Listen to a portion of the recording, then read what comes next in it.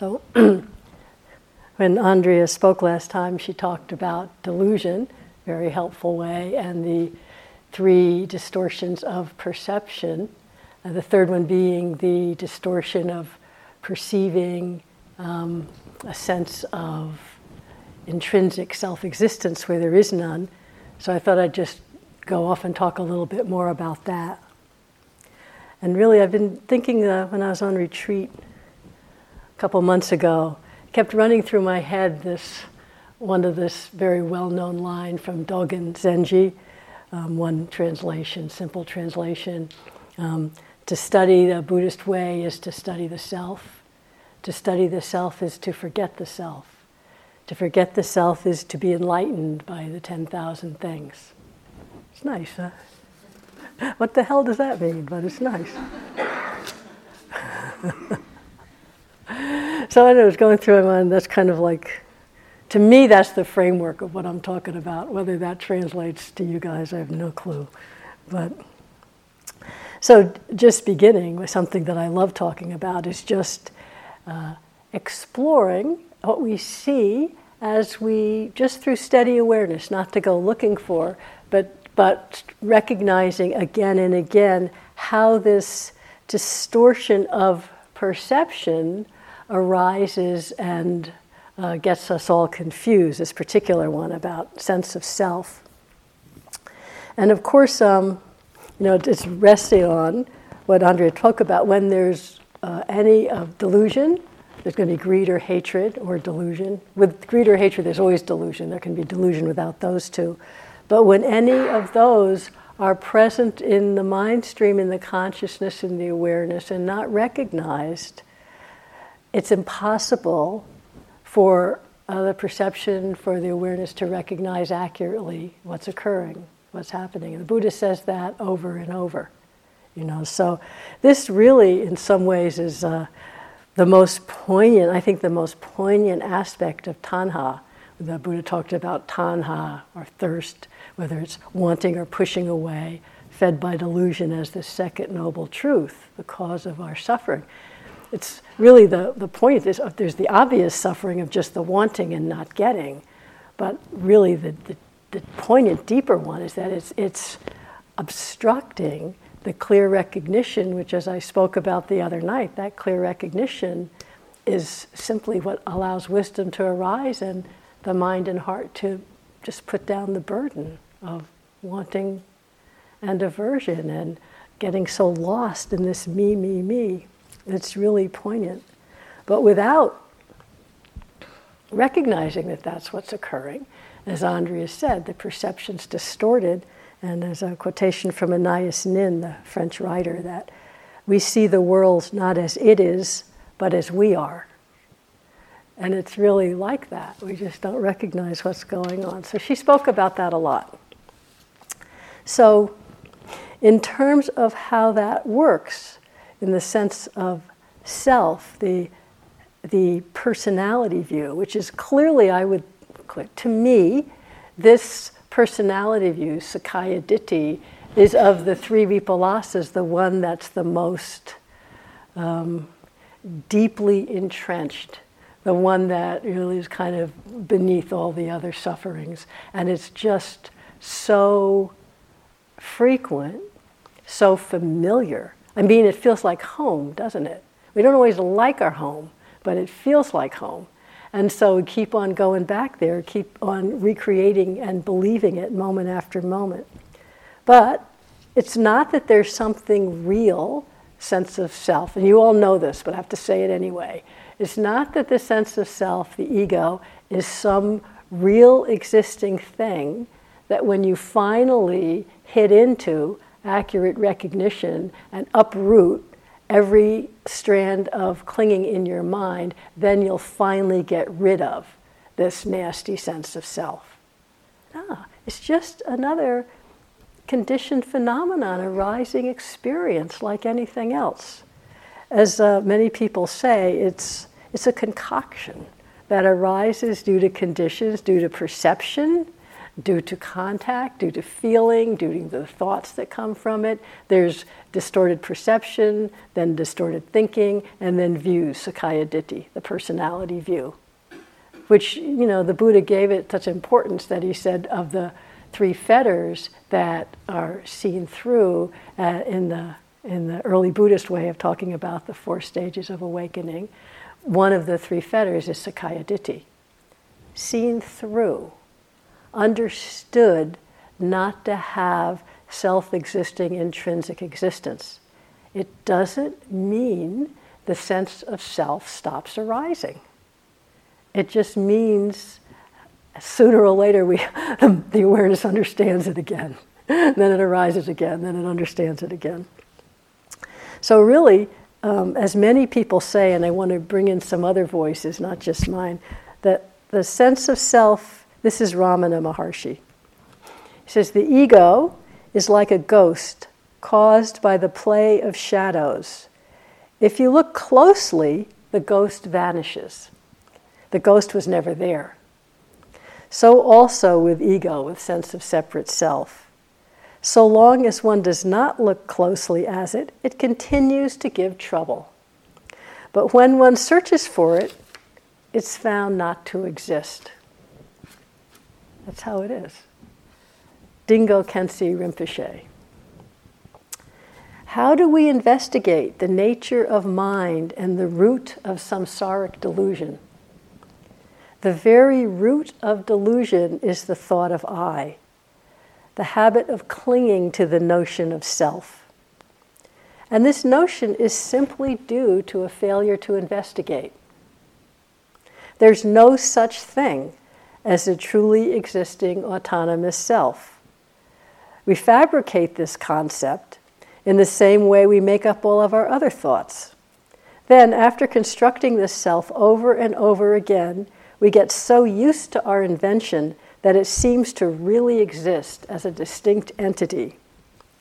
And once this thought has deeply taken root, we demand that the self should be happy and comfortable, enjoying wealth and pleasures. If it could be the center of the universe, that would be the best. This attitude is the very basis for our wandering around and around in samsara.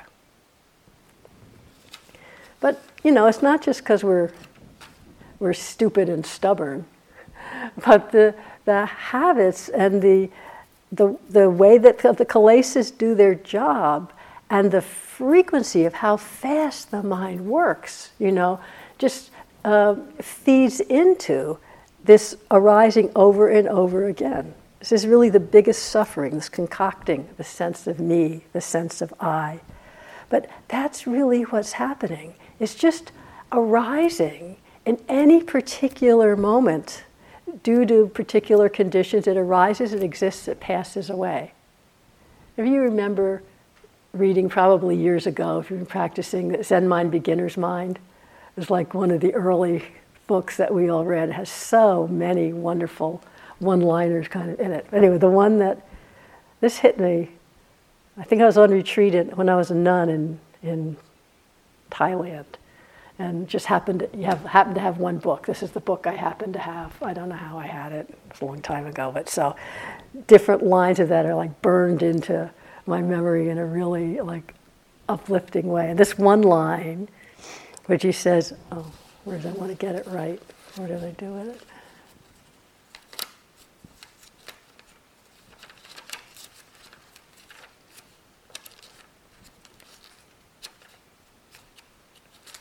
Oh yeah, just one line. Every existence is a flashing into the vast phenomenal world. I love that. Like each moment of existing is just a flashing into the world. It flashes and dissipates, flashes and dissipates. That, I don't know, that was just so real for me at that moment. And so it's the kind when you have an insight like that, just stays real. That's what the sense of self is. Just like any other moment of existence, it's just a flashing. Conditions come together, it flashes into the universe, and it dissipates when the conditions change. And it seems so real and solid only because not investigated, or in the terms of how we're practicing here, with really steady awareness, there's no way not to recognize this is happening. Not every moment, but frequently. That's the power of some continuity of awareness. We see the conditions coming together, doing their little job, and falling apart. So as Ajahn Sumedho says, we're creating the world through our perceptions, our views, through the mental formations that come, and then it falls apart when we recognize with awareness. Sumedho. So then the self arises. I start thinking about myself, my feelings, my memories, my past, my fears and desires, and the whole world arises around Ajahn Sumedho. Can you relate to that? Although it wouldn't be Ajahn Sumedho your world arose around, right? It takes off into orbit. My views, my feelings, my opinions, I can get caught in that world. That view of me that arises in consciousness. You recognize right there was the shift of attitude from this is me to it's simply a view arising in consciousness. It's simply another thought arising in awareness. If I know that, if I recognize that, then the refuge is no longer in being a person. I'm not taking refuge in my personality or my views and opinions. Then it lets go and the world of Ajahn Sumedho ends in that moment. And again, I think that's another important habit, that we tend to take refuge in our views and opinions, as Andrea talked about, when not even recognizing their views. Even more, we take refuge in being a personality. We may really dislike our personality, wish we had a different one, but that's still taking refuge in the personality. So as Ajahn Sumedho says, then the world of Ajahn Sumedho arises. Simply, it can arise around any sense contact. All day long, just the slightest sense contact, the whole world of me can arise, just as he describes it. So like the rain this morning, wake up hearing gentle rain, and immediately is a sense, it's really pleasant, lying in bed, listening to the rain, which could just be a perception.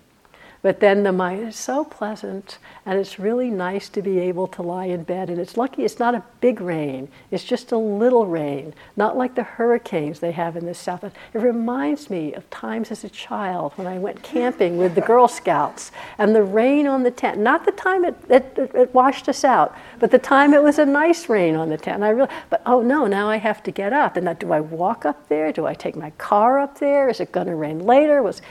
Just like that, right? That's like a matter of 2 seconds. Less time than it took me to say it. That's not a particularly, we wouldn't necessarily notice that without steady awareness, would it? Because it's not a big flashing of obvious suffering or intense joy. It's just a simple little moment. How many little moments like that are in our day around any sense, including mental ones, including a thought or a memory, the whole sense of me arising. With steady mindfulness, with steady awareness, this presents itself, this reveals itself. We can't really, if we're steady enough, if awareness is steady enough, you really can't hide the fact that these arisings of self come and go.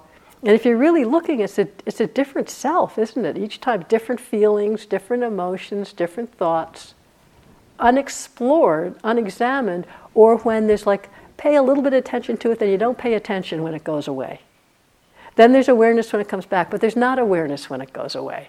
That's how the wisdom mind doesn't arise, doesn't see the impermanence, doesn't see, as Ajahn Sumedho says, how the sense of Ajahn Sumedho fades away. So I've told you that little story about the rain.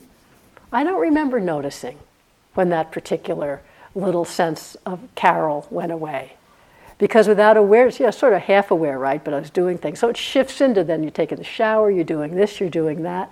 And without, the awareness, it doesn't have to be really intense focus, but without the steady awareness, the habit of just assuming this is a steady me just is kind of running in the background. So it felt like the steady Carol doing all the different things she did and coming up. And how many different ones in today? It's innumerable. When it doesn't have to only be noticed on retreat, but it's certainly a lot a more supportive opportunity to see that, just because there's more space and less doing. I certainly notice when I'm doing and having to do the next thing, and that habit of the mind reaching forward, that it's just a little easier to overlook this subtlety. But it's not we don't have to overlook it. It's really, really obvious when we do look. So we notice the arising, but we notice the dissolution. As Buddhadasa talks about, Ajahn Buddhadasa, the birth and death of self happens hundreds and hundreds of times in a day. And we can notice that. And then there are many other moments in the day when the mind, heart, consciousness is empty of grasping. And these are his words, empty or void of grasping, of Sakkaya Ditthi, of the sense of self. There's many, just as we talked about in another context, moments that are just cool or plain or neutral, nothing special. Steady, steady awareness also notices those.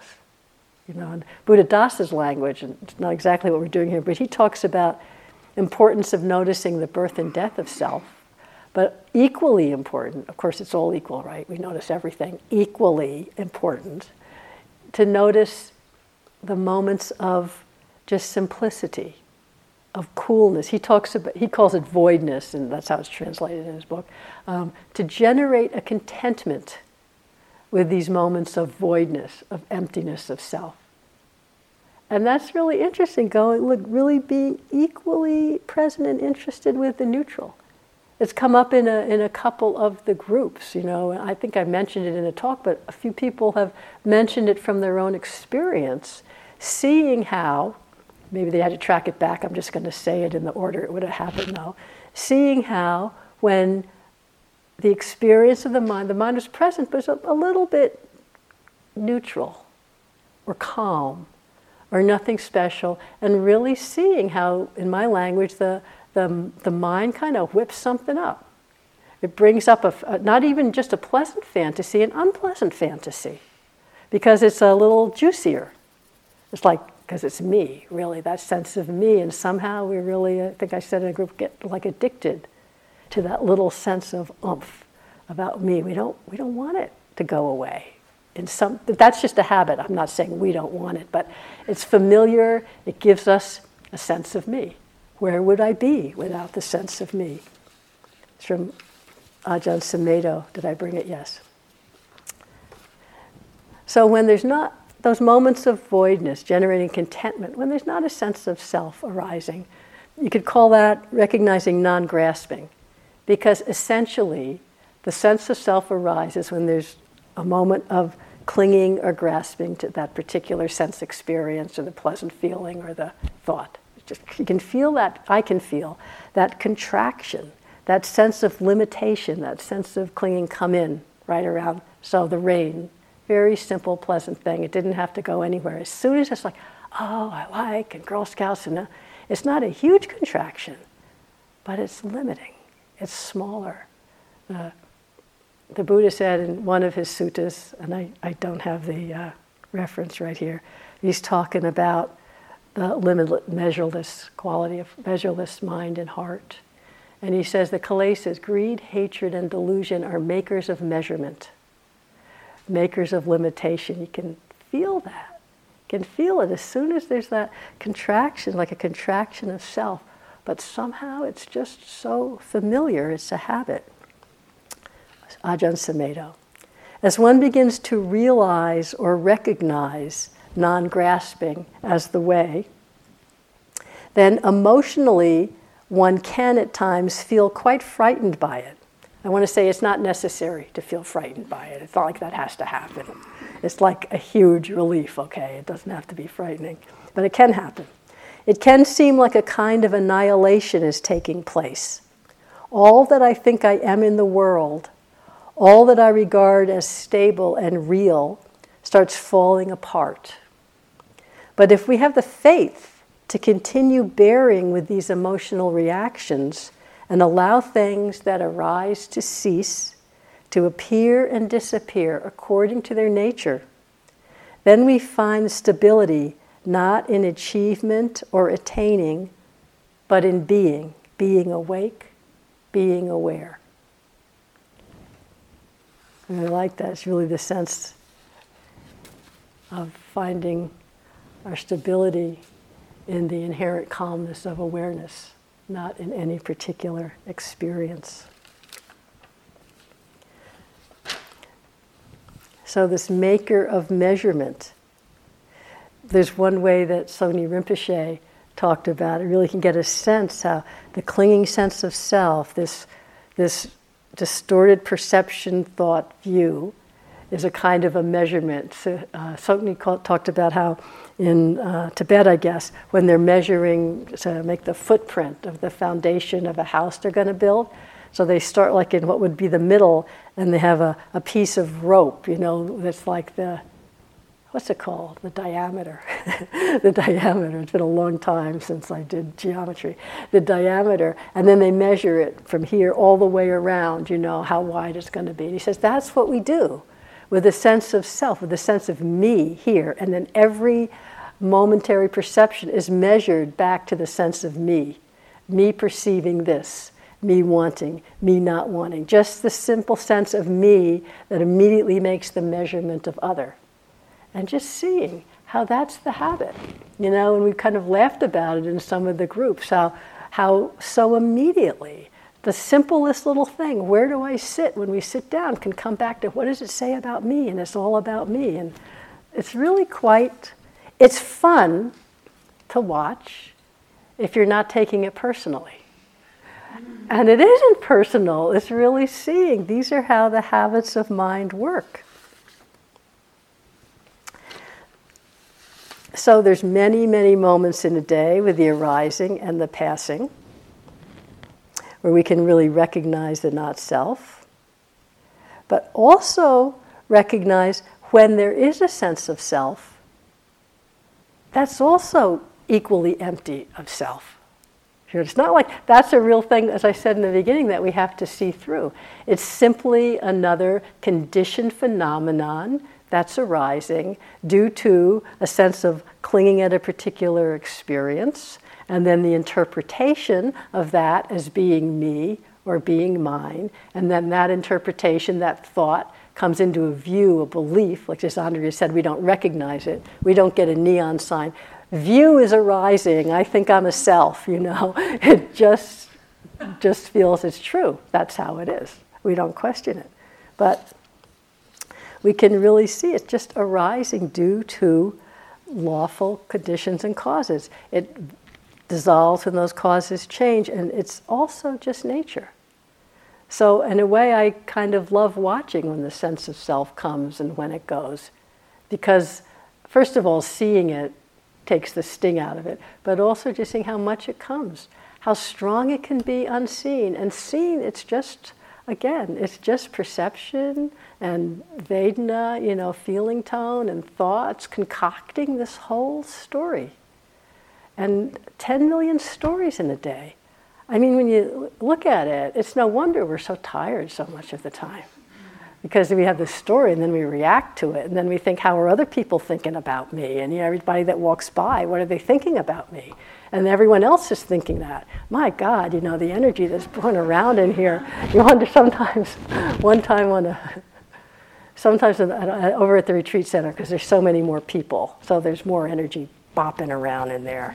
And I remember one 3-month retreat about November, so it was 2 months in. And you do your own thing when you're yogis. You may not have a sense of how it is on the staff teacher side. There's a lot of energy roaming around and that. And as you know, sometimes it's a little bit identified with kilesas. That does happen sometimes. I remember one time years ago, I was out somewhere and I came I wasn't really paying much attention. I came bopping in the front door. I opened the front door and I just like the energy was so strong. I opened it and I went, whoa, I felt like it almost knocked me down the steps. Oh, I better, bring my awareness in here, walking into here. It's like, yeah, so something goes on anyway. Oh, I wanted to read this. The fact that even the sense of self is an equally valid It's an equally valid object of awareness. All objects of awareness met with awareness are equally valid objects for wisdom. They all exhibit the Dharma, all the same aspects of impermanence, of not self, of unreliability, of nothing to rely on. They all show the same kind of emptiness of intrinsic existence and the same opening into the purity of awareness. This is Dingo Khyentse again. This troublesome ego, which is so concerned about itself, has in reality never begun to exist. It does not exist anywhere now, and so it cannot cease to exist. Not the slightest trace of it can be found. When one recognizes this empty nature, therefore, any notion of there being an ego to dissolve vanishes. And at the same time, the energy to bring about the good of others dawns, uncontrived and effortless. Here you will see the unity of emptiness and compassion. I just love his kind of absolute way of describing things. But that's how it is when the awareness, wisdom mind, satipanya, mindfulness, wisdom mind, really sees that there never was and there isn't now. All that clinging in that moment dissolves. And it doesn't just leave us like a blah nothing. Really, when we see in how we're practicing here, when the awareness is steady and wisdom arises and the kilesas aren't being fed. Many of you see how, not that as an act of will, the kilesa, the wanting, the aversion, the confusion vanishes, but when there's just this momentum of awareness and wisdom just recognizing, it may slowly dissolve the kilesa or it may just vanish. And it's really not a sense that you did it. But that doesn't just leave like an empty nothing. What's really in the big picture I mean of our whole lives, is the steady cultivation of the steadiness of awareness and wisdom, is that what naturally occurs is also lawful, the Dharma, is that the wholesome arises when the kilesa aren't like making so much noise. The wholesome arises and wisdom, mindfulness feeds the wholesome. This is lawful. So that's really what Dingo Khyentse Rinpoche was saying in that moment of wisdom, really recognizing the absolute emptiness that never was, isn't an ego now. It just, in that moment, the energy that's released from the clinging, from the holding, from the concocting and holding to it, naturally goes into compassion, metta, equanimity.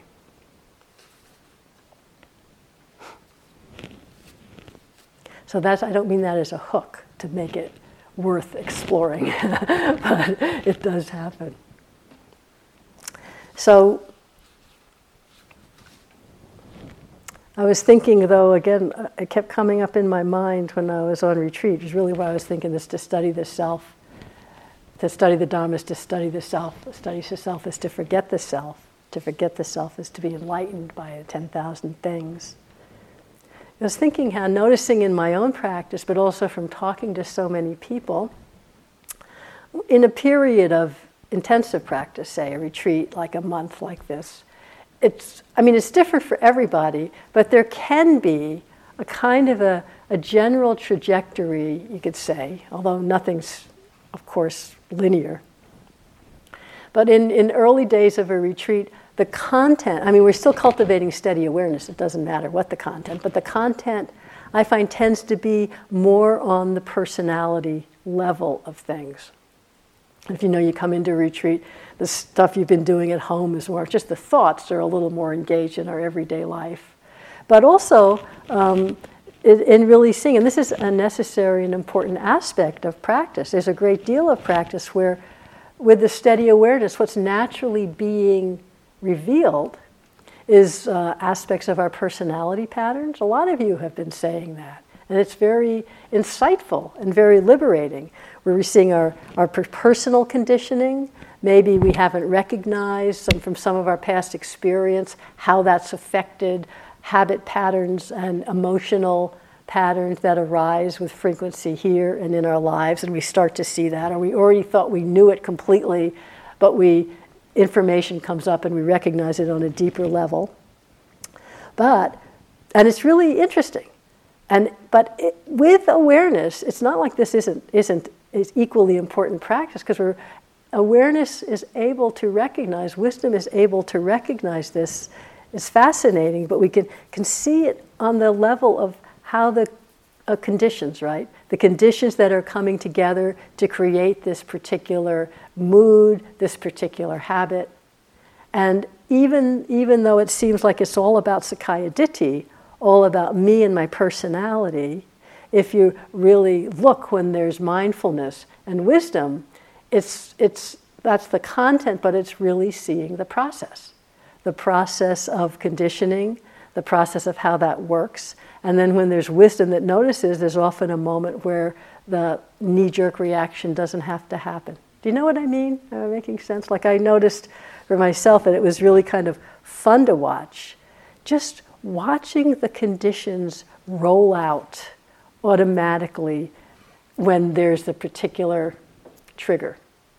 Just a silly little thing I wrote down when I was on the retreat, when I was pretty aware, and my phone vibrated. And I was like in quiet, didn't want to talk to anyone. So immediately, this is all like 10 times faster than I can say it. I wrote it down because I wouldn't remember it all. The phone vibrated, and there's immediately, oh, who's calling me? I get all these phishing phone calls. I should call the do not call, but I did put it on the do not call. Why are these all happening? I don't want to answer it. And there's this immediate aversion, very solid me, just like that. Maybe a second. And then awareness came in and just, oh, wow, look at that. Just a vibrating phone, and this whole habit pattern of Carol and aversion in a particular state came up like that. You just punch the button and the whole thing rolls out. And but as soon as there was awareness, the whole thing dissipated. And it was kind of really interesting to see. As Samedo says, awareness breaks the chain of events. So instead of going on or saying, oh, what's the matter with you? You should feel compassion, blah, blah, whatever. So, oh, look at that. Press the button, bloom, it comes out. Awareness is here, it dissipates. Really fascinating. And that is really not about taking it as a personal thought, really seeing the causes and conditions that give rise to a sense of self, and then the conditions change, awareness comes in, they dissipate. It's nothing to get upset about, but it's really interesting to understand. There's a lot more wisdom, and there's the chance for that conditions not to be so absolutely going to take over every time. Once we see it, once awareness, wisdom sees it, the next time it happens, if there's a modicum of awareness, it'll happen and there isn't, but then the awareness will come and you'll see it. There's a chance not to react with the aversion, not to react in that way. This is really equally important objects of awareness and leading to wisdom, not just personal wisdom. Sometimes, it's when it's happening in our practice, it's really interesting, for sure. But sometimes people can think, well, but that's okay, but we're still on the personal level, and we want to get down to the nitty-gritty. I just want to see perception and Vedana arising, and I just want to see how the thought comes up. I just want to see dependent origination coming. I don't want to be bothered by all these personality patterns. But as Dingo Khensi was saying, it's equally empty. It's just a different content. With mindfulness and wisdom, with right attitude, we're really seeing the emptiness. This is from Tejaniya. We see that, he says feelings, but here he means emotions and feelings. So we see that emotions, although being experienced in the moment, are here, because of past causes and conditions that are having an impact in the present moment, right? That's really what we see. I don't know about you, but I find that my mind, I'm veering off from Tejaniya here, I find that my mind takes emotions so personally, especially unpleasant ones. Even when I absolutely know. I guess it's not absolutely. I think I absolutely know. I sort of absolutely know, but not absolutely yet. Emotions are just as he's saying. They're causes and conditions. They come together. I know they're going to pass. I know they're going to pass, right? When you're in the middle of that despair, or just that aversion again, or that hot flash, and you think, I know this is going to pass. I know it's going to pass. But the belief, part of the emotion is, it's going to be like this forever. Like as Tejaniya comes, that's the emotion doing its job. I'm going to be here forever, so just get used to it. Anyway, so we see that emotions are just arising in the moment because of past causes and conditions that are having an impact on the present moment. But we need to remind ourselves that it is a process. It's natural. And so we just recognize that it's natural and allow ourselves to observe it. So we need to appreciate that we are actually aware. Even when it seems you're in the midst of a difficult emotion, appreciate that we're actually aware. And to initiate awareness rather than complain about the experience. This is practicing right view. And so I think talking to a lot of people in the last couple of days, going through difficult emotions or some turmoil or just another conditioned habit like mine with the phone, and feeling, I know there's some mindfulness, but it keeps going, and you can feel the sense of kind of discouragement or not really recognizing that mindfulness awareness is quite activated. But that doesn't necessarily mean the thing stops. It just means it gives the consciousness the ability to observe it, to recognize how it's working a little bit better. It doesn't mean it stops working, but really recognizing that you can activate awareness. And it can be flipping back and forth, right? Especially with strong ones. But just keep remembering awareness. Take refuge in awareness. Not because I hate this thing, and if I take refuge in awareness, it'll go away. That's not refuge in awareness, that's aversion. But just recognizing, it's like this now. Just recognizing that. Like the Samedo talked about it.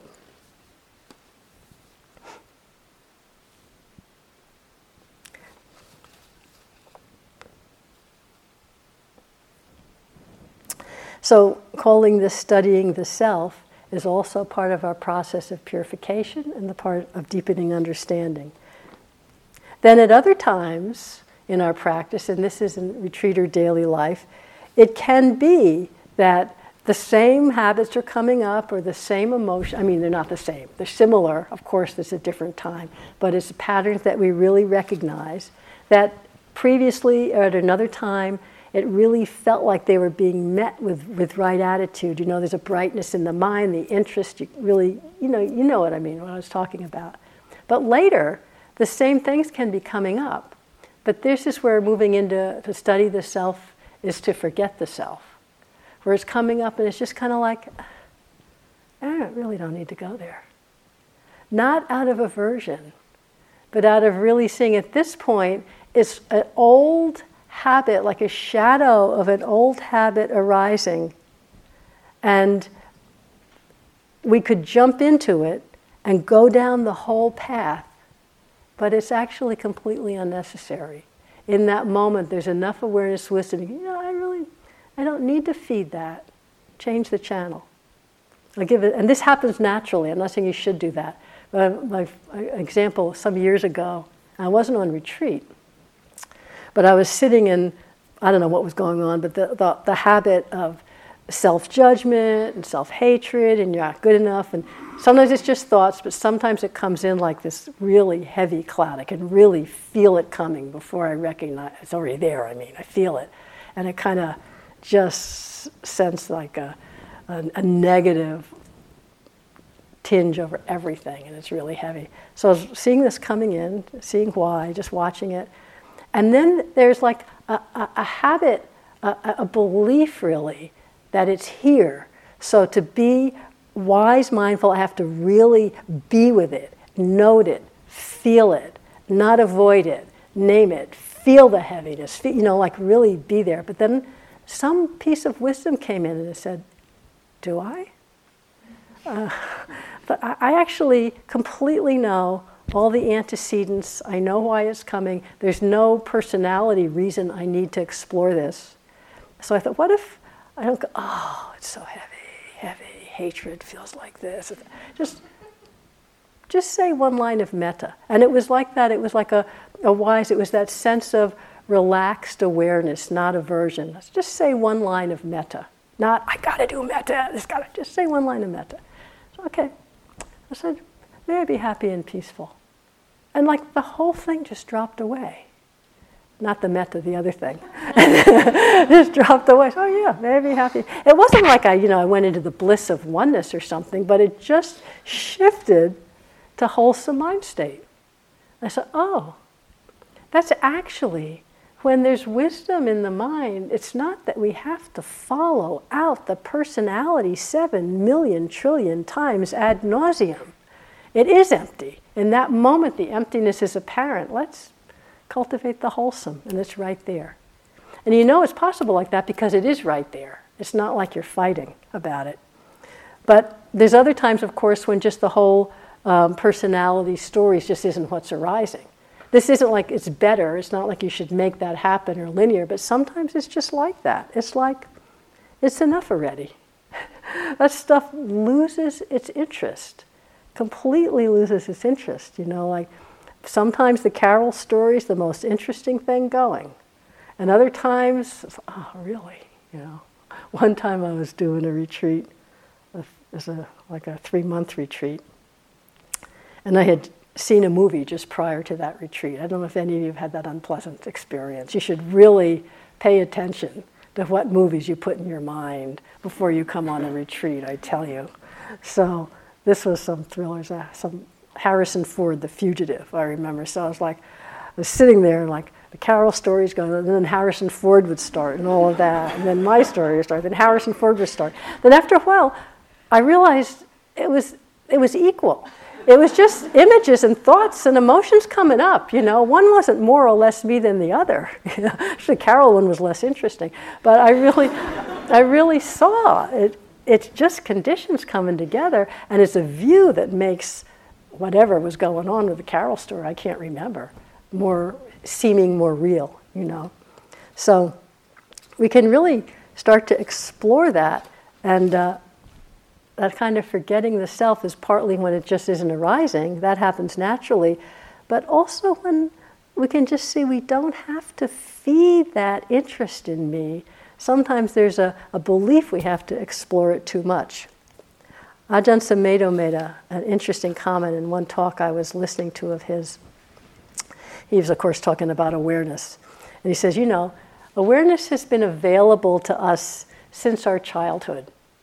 But we just don't recognize it because we've been so absorbed with attention into ourselves. We're absorbed into attention into our bodies, our emotions, our personality, etc. He says we're obsessed with ourselves. And I can see that, right? It's so interesting that there's any other object, but ourselves is usually the most compelling one, that we just don't notice the possibility of awareness. And so this sense of forgetting the self, it's interesting though, he kept on talking about that. He uses I use his phrase a lot where he says it's just like this now, as a way of just relaxing, surrendering into just what is. And as I said, I use that frequently myself.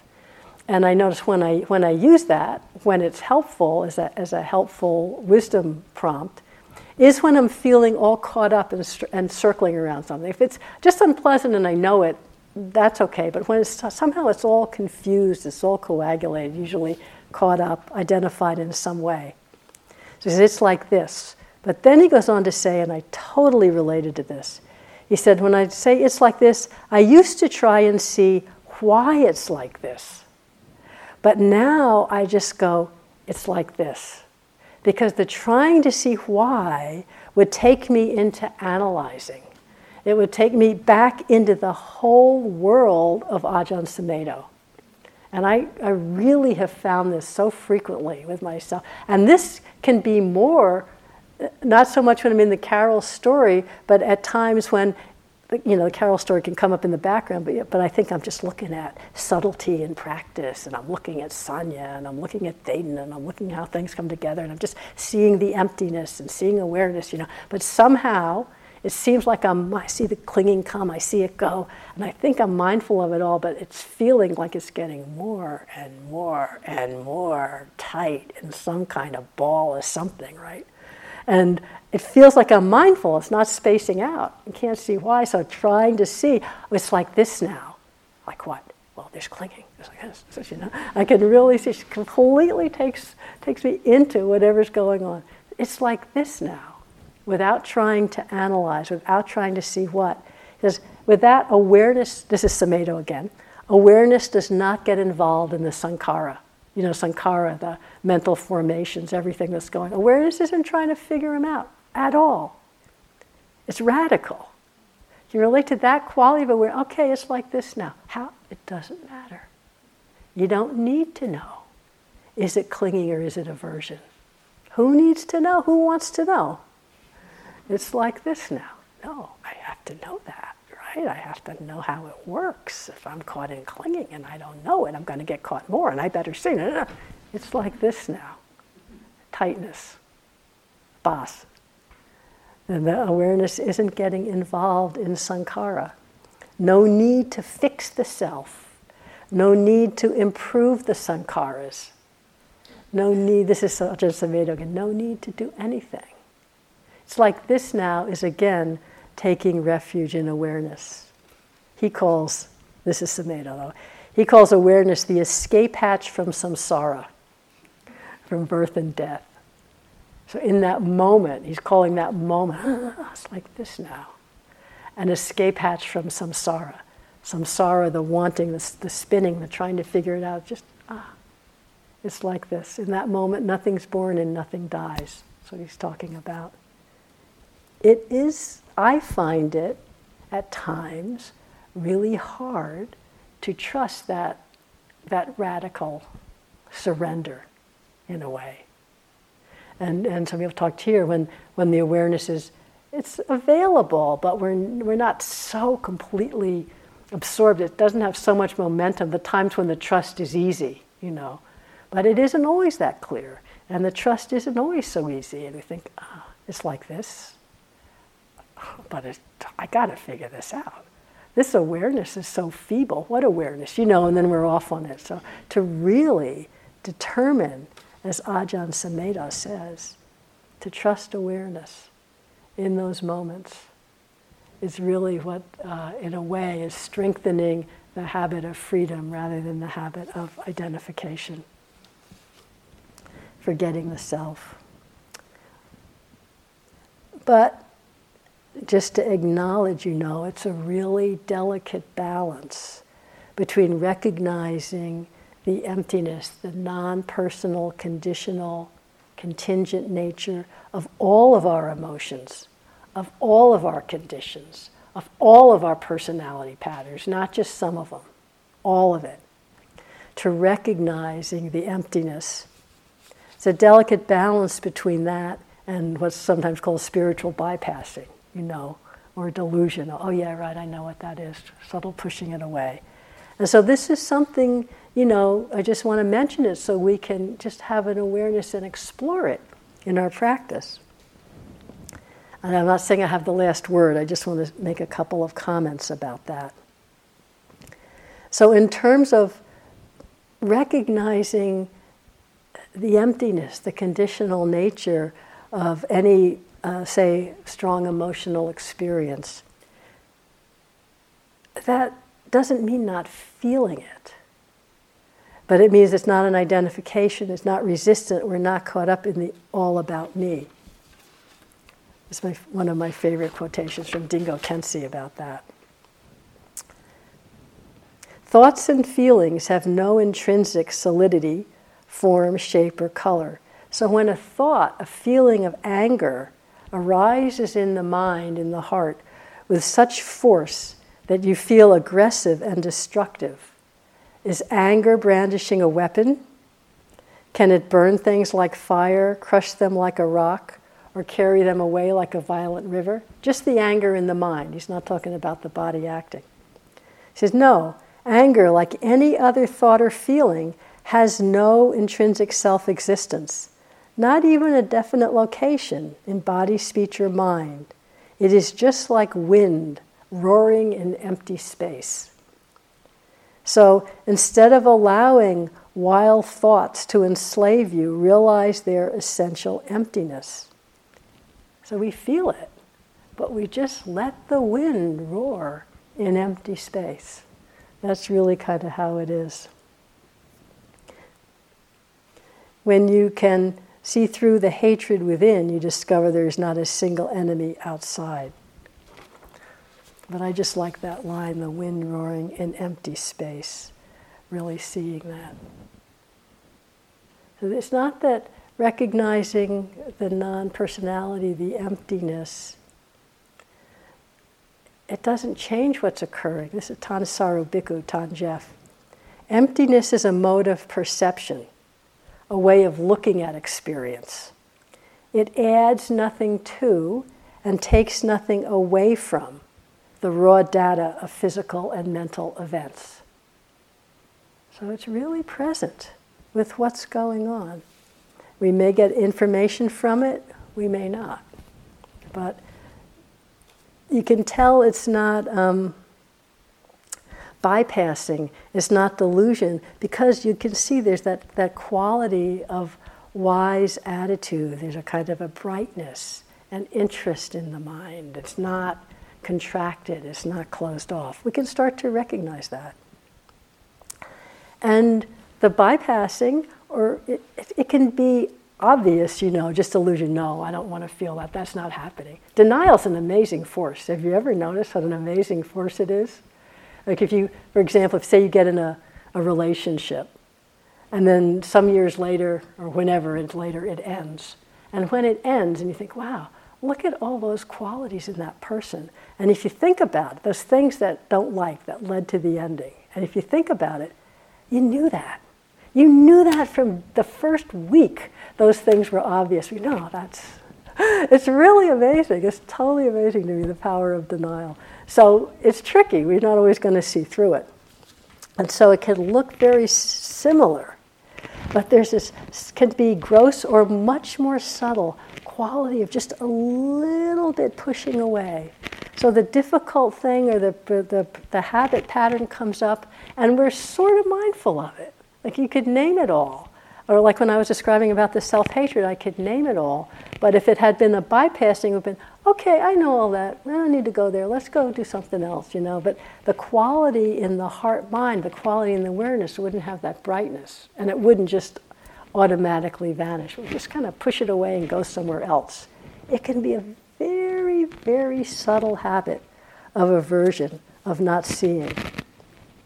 This is where I think we're starting to see through this, if we are at a time, because we flip back and forth in this kind of bypassing or subtle denying, where our steady mindfulness in all our years of practice in all the different traditions we do, where we're not picking and choosing, only paying attention to what we like or what feels valuable. The steadiness of awareness is giving us the power of what the British writer George Orwell called the power of facing unpleasant facts. And I think that's a huge liberating aspect of our awareness practice. It just gives us the power of being present with unpleasant facts. And this is where the spiritual bypassing or the just pushing away a certain pattern, we don't quite see it because we aren't quite resting in that unpleasant fact. A simple example again, I was on retreat, a self-retreat in Switzerland, staying in a friend's apartment near the meditation center where we teach. It's kind of up in the mountains, lower mountains. In Switzerland, 4,000 feet, it's just not really mountains, it's hills, but pretty. So just walking on the road, regular road, farms around there. And I was aware, nothing special going on. And a lady came approaching me, and she had like some kind of pamphlet or something in her hand. So I just constructed it later. I mean, this all took like 2 seconds. So she came up to me, says something in German, which I can understand some German, but my mind goes into like a kind of panic, when someone says it. So I didn't get what she said. I could construct it later. And she's kind of showing this thing to me.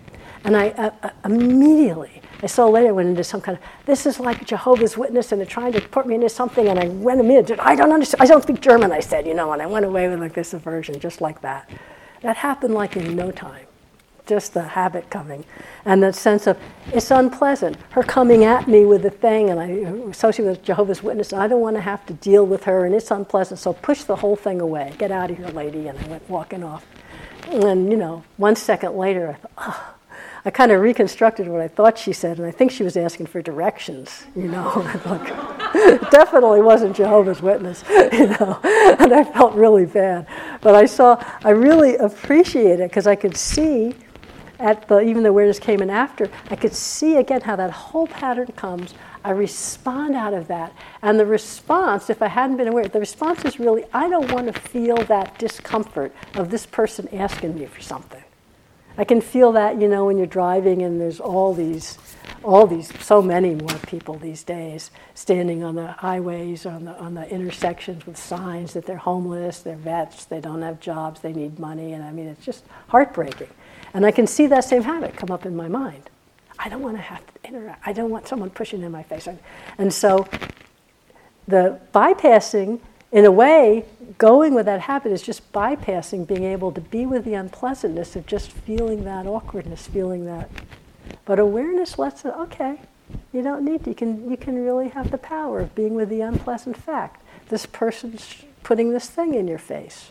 You think it's unpleasant. You don't even know, Can you hang out with that? Can you just hang out with that? And then we're not bypassing anymore.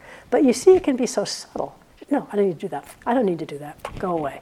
And we don't recognize that it's just a habit of avoiding. Okay, that's all I have time for, so I'll just end by saying those are just some things I want to drop in about looking at the different ways of studying the self and forgetting the self and opening to be enlightened by the 10,000 things, meaning what I said, Doug had said earlier, the truth is right where you are. Where else can you expect to find it? And it doesn't mean we don't feel or don't care or lose our personality, I'm sorry to tell you.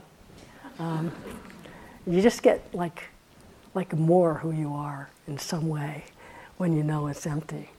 And so just with 2 quotations that teach that.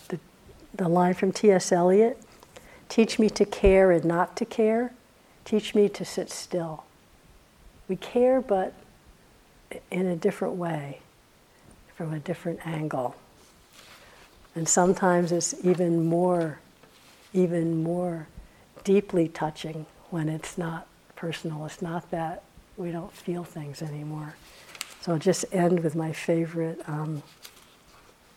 haiku from Isa. He wrote this on the death of his young daughter. He said, this dewdrop world is a dewdrop world. And yet, that's how it is. Thanks for your attention. Just to sit quietly for a moment.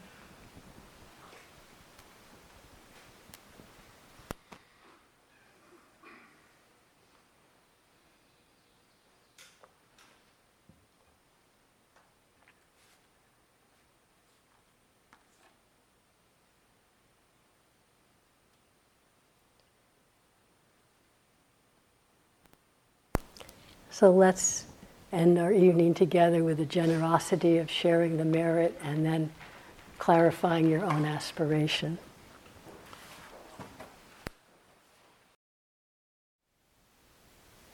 Thank you for listening. To learn how you can support the teachers and Dharma Seed, please visit dharmaseed.org/donate.